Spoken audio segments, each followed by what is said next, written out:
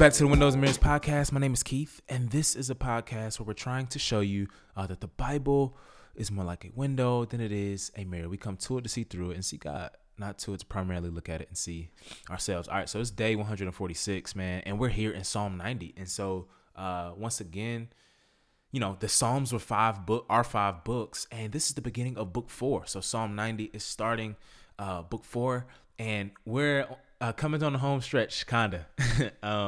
And the Psalms have been so good. And, you know, books 1 through 3 of the Psalms basically talk about how do we live in the absence of this Messiah, in this the absence of this messianic king. But the last 2 books show us how specifically to live in faith and obedience to him, right? So Psalm 90 comes, and it's this very popular wisdom song that is titled as a prayer of Moses. And so most people would think that, like, yo, this has to do, with the Israelites who were in the wilderness, and they were recalling that event. And it basically contrasts man's mortality, right, and God's immortality, right? So it starts off and says this: Lord, you have been our refuge in every generation. Before the mountains were born, before you gave birth to the earth and the world, from eternity to eternity, you are God. So he just comes out the gate and he's like, man, nothing exists without the pre-existent one, right? God, you are from forever to forever, right? Time and space cannot contain you. In fact, you created time and space, right? Ever since forever, you've been you. So he says, yo, however, man, on the other hand, he's like, yo, you return mankind to dust, saying, return, descendants of Adam, for in your sight 1,000 years are like yesterday that passes by, like a few hours of the night. You end their lives, they sleep. They are like grass that grows in the morning. In the morning it sprouts and grows. By evening it withers and dries up. So here in these verses, he's like, man's life is frail, right? Man's life is frail. So he invokes this idea that humans are descendants of Adam. And we remember what happened in the garden. And he's like, man, because of Adam's sin, right? Yo, like human beings die, right? They go from dust to dust, right? And verse 10, he furthers this point. And he's like, yo, our lives last 70 years, or if we're strong, 80 years. And then not only that, even the best of them are struggle and sorrow. Indeed, they pass quickly and we fly away. So he brings up this idea, not only the frailty of human life, but the brevity, right? Like it's short. Man, it's been said that, you know, the dash on a tombstone in between your birth year and death year represent the swiftness of life. Or as one pastor put it, he said, we have some long days, but man, we have some short years, right? We have long days, but we have short years, right? And it's so crazy that, yeah, like literally this is over 3,000 years ago. And even today in America, the average life expectancy of a human being is 78 years old. And so the Bible, yeah, once again is ahead of the game. And yeah, in light of that, you know what he says? He says this, yo, God, teach us to number our days carefully so that we may develop wisdom in our hearts. You know, usually, man, one usually thinks that the older you get, the wiser you get, right? You know, things that were once out of focus seem to become, come into perspective. You begin to make time for who and what's most important. You make more careful decisions rather than careless decisions. Why? Because as you get older, you begin to number your days. And you're like, yo, man, the stuff I was worried about when I was young didn't really matter as much, right? And you want to make your life count, and you want to have this good exit strategy for your kids and your kids' kids. But what the psalmist is saying, and it's so good, is that, he's like, God, help us to not wait, right? Why? Because there's no guarantee that we'll be able to, right? He said, teach us this now. Help us to live wisely before you now. And I'm here to tell you today that if you begin to reflect on the eternality and the immortality of God, and in light of that, reflect on your mortality, this can be a key for you to unlock the wisdom that we all so desperately need, right? To live wisely in light of who God is and who we are. Psalm 91 comes, and man, he's like, yo, famous verse. He's like, yo, the one who lives under the protection of the Most High dwells in the shadow of the Almighty. Psalm 91 was a psalm of confidence sang by God's people when up against danger and the various challenges that life threw at them. So they would literally sing this to instill confidence in themselves. Well, that's a word, right? We can sing the Psalms to give us, it's like many sermons that we get to preach back to ourselves. So he says, yo, he himself will rescue you from the bird trap, from the destructive plague. He will cover you with his feathers. You will take refuge under his wings. His faithfulness will be a protective shield. You will not fear the terror of the night, the arrow that flies by day, the plague that stalks in darkness, or the pestilence that ravages at noon.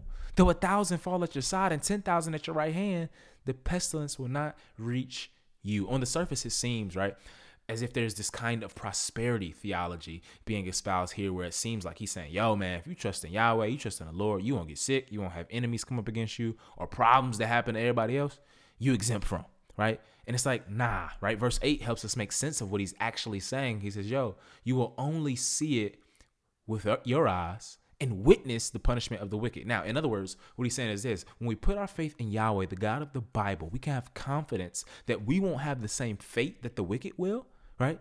And we won't have the same deep internal worries and eternal worries that they have, right? Because we dwell in the shadow of the Almighty. God does protect his people mainly from, the internal and the eternal. So finally, in the end, he says, yo, God, when he calls out to me, I will answer him. This is God speaking. I will be with him in trouble. I will rescue him and give him honor. I will satisfy him with the long life and show him my salvation. Psalm 92. And this is basically a psalm sung on the Sabbath day of worship. And you just see a person who is delighting in and is in awe of God. Boy, I wish today, my prayer today, man, is that we would be a generation amidst all of the great things our generation has and does for the Lord. I pray that we would be a generation who delights in, man, and is in awe of God, man. Wow, what a witness that would be. And the psalmist has this to say, the more we reflect on him and the more we scrutinize his works, the more joy we have. Look at what he says. For you have made me rejoice, Lord, by what you have done. I will shout for joy because of the works of your hands. How magnificent are your works, Lord. How profound your thoughts. Man, we are to sing and honor God because of what he's revealed about himself, right? Like that should get us out of bed each morning, right? That should make our hearts leap. And what he's saying is, man, he talks about proclaiming his faithful love day and night, like all day. And what he's saying is, man, we cut ourselves off from joy by filling our minds and our mouths with so many other things, right? And it's tough and it's inconvenient and as awkward as it may be sometimes. I'm telling you, you'd be surprised what telling someone about Jesus will do for your affections for Jesus. You'd be surprised. And by the end, he says this: the righteous thrive like a palm tree and grow like a cedar tree in Lebanon. Planted in the house of the Lord, they thrive in the courts of our God. They will still bear fruit in old age, healthy and green. This fruit imagery, the thriving language, and the courts or presence of the Lord take us back to the cosmic Garden of Eden, where God was originally dwelling with humanity in a prototypical yet never-ending Sabbath day. Ooh, if you go back to the seventh day in creation, you see that there's no morning and evening. There's no end to it. Why? Because God was eternally dwelling with man. And that's actually the end game of the Bible and the destiny for you and me. So what the psalmist is saying is this. He says, you can have a taste of that today. You can have a taste of the feast even if you don't get the full meal. Not fully, right? You don't get all of it, but truly, right? And then one day, totally, right? And so the offer, is in your favor. And the way to this is to proclaim his name and to meditate and remember his majestic works. Psalm 93 finishes this one off. It says, the Lord reigns. He is robed in majesty. The Lord is robed, enveloped in strength. The world is firmly established. It cannot be shaken. The first words of this psalm are literally Yahweh reigns. And that's one of the main themes of the book of Psalms. It's that, Yahweh reigns, right? And this way he speaks of God's reign, being robed in majesty, he's speaking of an established condition, right, in which a completed action is implied, right? This is a present reality, right? Regardless of what we see, right? Regardless of what things look like, God is reigning. God's reign is fixed in heaven, above and beyond where anyone could try to ever sabotage it, right? We just had an inauguration of a new president, and we should be praying for their administration. But what he's saying is this, man, God ain't doing a term, my G. Like, he ain't temporarily in office and has to get reelected every year. No. He's not there temporarily. He's there eternally, right? He's there eternally for us to submit to, right? And the beauty of the gospel, the Bible, and our faith itself is that the God the psalm describes is committed to us, right? We're his people, and this is the world he has made, right? And not only is the things he has made firm and reliable creation, but so is his word, right? So is the way he instructs us and tells us about himself. So he says, Lord, your testimonies are completely reliable.